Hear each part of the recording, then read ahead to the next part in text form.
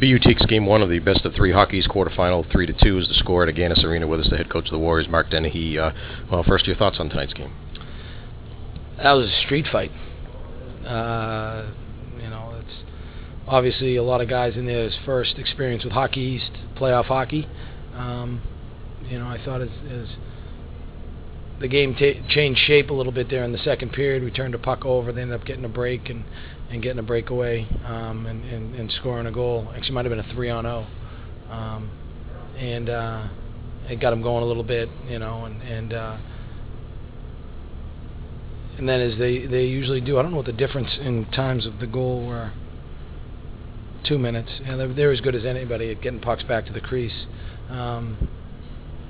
They scored a second one in a wraparound. There was nobody left in front of the net. It was like a bowling alley in front of the net, and Sampanari or whatever, I think, wrapped it around and ended up scoring tied 2-2. Then we settled it down and we got back to playing hockey and trying to picture just a good individual effort on their third goal. Stoles, Pat Bone did a good job back checking. Stoles did a pretty good job, of containing the 2-on-1 and allowing Pat to get back in the play. Went to his backhand, kind of caught Joe on the shoulder. Not much different than the goal we scored against Milan. Just kind of caught him in the shoulder and rolled over him. But I thought we took the play after that for large stretches.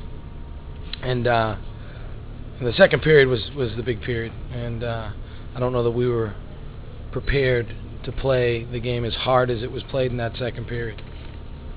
Yeah, you kind of alluded to it a couple times. We thought that BU seemed like the aggressor a lot of the night, and I don't know if it's a question of, we talked before about experience or whatever it is, knowing what you have to do at this time of year. However it happened, it seemed uncharacteristic of your guys, tentative at times with the puck, in particular on the power play.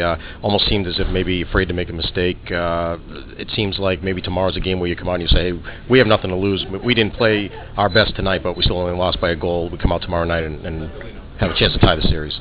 I didn't see us as that tentative.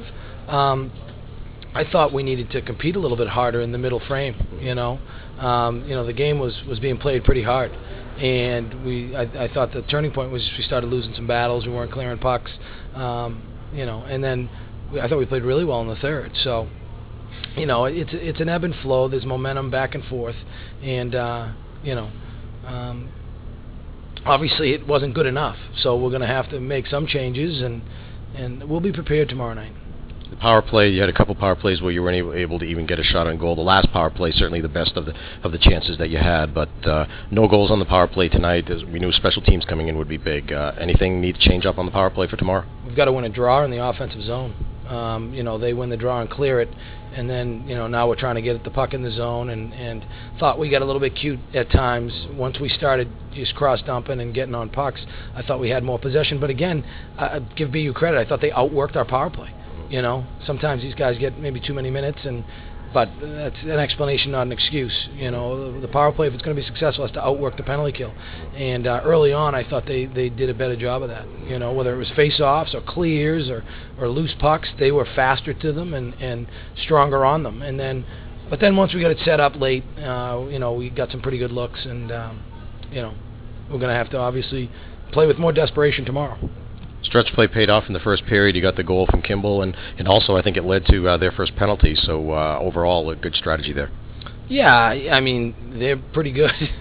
I don't know that a team is moving around in zone 4-on-4 the way they have. One of the adjustments Coach Stewart really whispered in my ear early on was our stretch guy was too close to the to the defensive blue line, and so it really allowed their defensemen, if they had good possession, to jump in. And so we just we had to. We moved him back a little bit, and hey, you know what? It's 4-on-4 in the zone. We need to be able to play it, because if it's 4-on-4, if there's two guys in the box, you're gonna have to play it that way anyway. So it's not that crazy a strategy. And Joe Cannata played well. When we talked this week about him being a big game kind of a goaltender, and I certainly thought he played well enough, very well tonight. He had you in position to win if you win the third period tonight. He played 38 saves. Yep, absolutely. He gave us a chance to win, and they had 41 shots on net. So, ergo, he did his job.